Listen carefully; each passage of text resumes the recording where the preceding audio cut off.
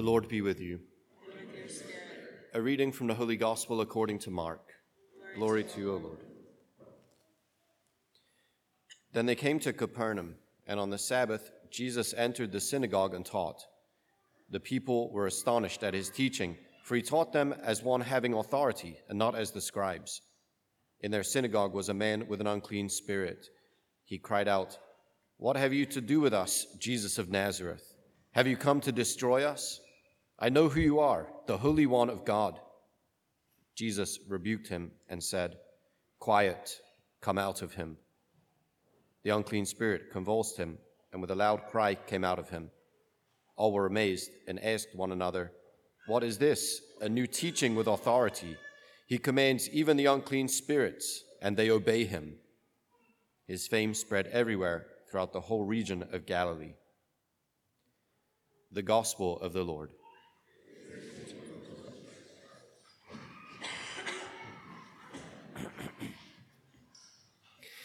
That is quite the dramatic scene. I don't know that I can do it justice in my own proclamation of this scripture. I don't know whether or not I did, and I always think, as I'm working my way through and giving voice to the various characters in the scene, start to think, does my voice, say, naturally sound like the demon-possessed man or like Jesus? It's like, which one? Do not answer that question, okay? I'm not. That's kind of a retard. Anyway, this is, and of course, I'm a little bit distracted by the fact that there's a great little picture here in the scriptures. I'm sorry you can't see it. We can figure that out if you'd like to. Just ask me. There's Jesus is casting out the unclean spirit, and it looks like there's this dragon coming out of this guy's mouth. It's like that's really frightful. And the whole scene in front of us is, in fact, that kind of scene. It's a frightful scene. And this exclamation that comes from the crowd, this new teaching with authority, right? The idea of authority, and especially the authority of God, showing up on the scene in the person, as the person of Jesus of Nazareth, is really a quite frightful thing. Right? I'm not sure that we have much experience with what that means when we recognize, perhaps, in retrospect, we look back on our lives and realize, in that particular time, in that particular place, God showed up and showed up powerfully, and we start to think, oh man, right? He actually is in control, right? I mean, I like to look at this passage and go, okay, well, look, we're inclined to say of this exorcism, the mighty work that Jesus does for this man, we're likely to think, well, that's a great miracle. And really, I don't like the word. I don't like the word miracle, because for us, we think the God who is somewhere out there, who isn't very much involved or interested in human affairs, intervenes, right, dramatically and all of a sudden to do this particular thing that could otherwise never have been achieved without that intervention from afar. You say, but that is not the God of Israel. That's not the God showing up here on the human scene, and that's not the God that we profess belief in. We profess belief in a God who is intimately involved in human affairs, right? And who is the sustaining strength of the greatest human activities, both prayer and love. And in fact, we see Jesus in the midst of his people. Jesus, who is here in order to effect the renewal of Israel, is going, say, one person at a time here to relieve them from the oppression that they otherwise have suffered, and to free them for praise of Almighty God and service.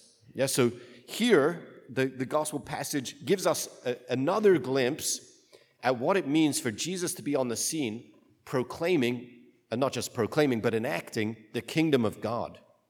Okay, another way for us to conceive of the kingdom of God, we think about Jesus as the king, Jesus who is summoning us all into his renewal movement, the movement by which we will be renewed so that we can bring his renewing and restorative love to life wherever we are. Right? Also, we can look at this in terms of those two human activities, those two, say, truly human activities that are given to us in order to bring God's good order, his mercy, his love to life in the world and to every corner of creation. And we know that God's kingdom is a kingdom of holiness and justice. And it means that the renewal that is effected within us is brought about in order to bring us back online with God. And we're supposed to have, we have access to, and we get to have in Jesus the relationship with God that we were always intended to have. And we know that that relationship with God is an ecstatic union with him. What does it mean, an ecstatic union with him? It means that we get to go beyond ourselves in praise of God. Right?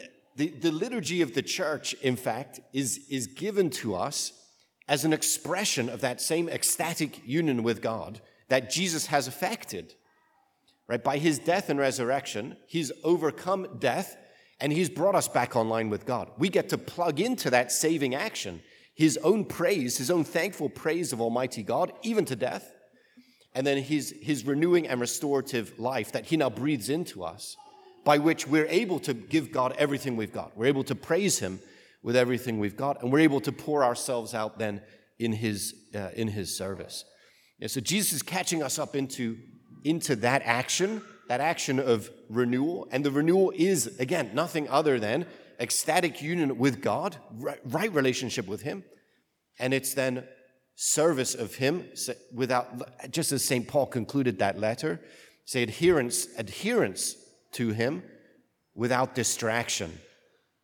Right? He is the absolute number one and center of our hearts and lives, because again, all of a piece of our being brought back online with God, and being made fit to bring his love, the mercy that he's shown to us, to make that the animating principle of our lives, right? Make it the foundation stone of anything that we're going to build in the world, so that anything we think and say and do, any human activity or endeavor is inspired and animated and sustained by the love of God made flesh for us in Christ Jesus. Okay, so the passage is a continuation of the proclamation of the kingdom of God. Here we see that Jesus is acting with an authority that is his own. Right? This is the comment about him that is made even in his preaching, right? Before he even gets to casting out a demon, right? This is even in his preaching. He's teaching with authority and not as the scribes. Right? The sense is that the scribes, as good teachers, are referring to everything that has come before. Jesus, not so. Jesus acting on his own authority. It hasn't yet happened in the Gospel of Mark because we're only in the first chapter here, believe it or not. Everything's happening and it's only the first chapter. But we see, for instance, in the Sermon on the Mount, especially in the Gospel of Matthew, Jesus really teaching with his own authority. Right? When he says things like, you heard that it was said, and then he says something that's in the law, that's in the Torah, right? That's in the God-given law. He says, you heard that it was said, but I say to you, right? So Jesus teaching with authority, actually that supersedes the authority of the God-given law that was given to Israel through Moses. Right? He's teaching with his own authority. So there's power in his word as well, right? I mean, and of course we see relatively quickly what that power looks like in action. Because I think sometimes we sometimes catch that God is on the move, that he's present, that he's performing mighty works and the rest. We sometimes get confused as to what it is he's trying to do. What is he trying to effect? And here we see again, when Jesus is on the move, when he is acting with the authority of God, the authority of God is given for what? It's given for liberation, right? Freedom from what is opposing us and even perhaps oppressing us. And it's given for healing, right? Healing of, say here, the unclean spirit. What is an unclean spirit? But okay, a spirit that renders one unclean. And according to the law, again, uncleanness is applicable mainly in worship and service. It's mainly in relationship with God that is broken and relationship with the people that God is entrusting to our care. So the healing is then effected in us, but works its way out in relationship with God and with others. Yeah, so here Jesus is on the scene in order to enact the authority of God, and the authority of God is itself is always an expression of, or is always expressed in works of healing and works of, say, strength giving or whole making. Right? This is what Jesus is looking to enact in his kingdom proclamation. Now, we as a kingdom people, both people who have been summoned to submit ourselves to the authority of God in Christ Jesus, and we who pray for the coming of the kingdom, both that it be now and that it grow in, say, size and stature until the return of Christ, we pray a very particular and I think very dangerous prayer, at least a dangerous prayer, for those of us who are otherwise tempted to live by the kind of bourgeois spirit of our own day, right? The spirit of comfort and convenience, the spirit of, I don't know, say satisfaction in the sense of like, right? Every sense I have, every impulse I have has to be satisfied, right? We pray a dangerous prayer when we pray, "Thy kingdom come, Thy will be done on earth as it is in heaven." Because there we're not only saying that we have been brought into the kingdom or brought under the reign of God, it's that we are also pledging ourselves in allegiance to God to live totally for Him and His purposes, to be kingdom bringers ourselves, which means we're committing ourselves to that same work of Christ, to be healers, to be lovers of the world, to be people who bring strength and wholeness, again, to the people that God is entrusting to our care in our particular corner of creation. So this is what we're praying for, and this is what Jesus is enacting in us, right? He's working it through us. He's making us to be a renewed people so that we can be about the restoration of the world.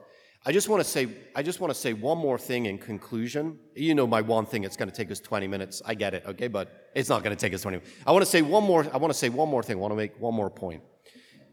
Look at say, what Jesus accepts and doesn't accept as, say, acclamation of what he does and what he's about, what he's doing, what he's bringing to bear. Here, when he casts out the unclean spirit, you see right away, right, the response, yeah? What have you come to do with us? Have you come to destroy us? I know who you are, the Holy One of God. Okay, again, we're in the first chapter of the Gospel of Mark, right? This understanding that Jesus is the Holy One of God, either the Messiah or God's own beloved Son, however we want to see that. This is the first, say, dramatic proclamation of who Jesus is. Right? This unclean spirit has a look at Jesus that not anyone has yet seen. Okay, so what does Jesus do there? Let's take a step back, celebrate the fact that, no one's really getting it, but at least this unclean spirit is he doesn't do it at all. He says, quiet. He says to the unclean spirit, quiet. Because the acclamation of Jesus' work is not going to come through, the assent to the propositional truth that Jesus is the Holy One of God, as though it's this is a great accomplishment in itself to recognize who Jesus is. The acclamation of what Jesus is doing, right, and the proclamation of the truth of who Jesus is only accepted and celebrated in the people that he is setting free, redeeming, transforming, renewing, right? So that they can live the truly human lives that God has always intended them to live. Right? That is the proper praise of Christ. That is the expression of the full-bodied allegiance to him that not only, Jesus accepts and embraces and celebrates in the gospel, but he wants to bring forth in us as well. Yeah, so it's not ours simply to proclaim the truths of the faith, and especially the truths of who Jesus is. We should know them and embrace them. But better yet is the life given over to God that expresses itself in praise and service of him, that amounts to, our giving ourselves over to the renewal movement that Jesus begins this day in the synagogue in Capernaum, in lives that express and participate in praise of him, especially in the prayer of Christ Jesus, and pour themselves out in service of him, that we can bring his love to life for everyone he is today entrusting to our care.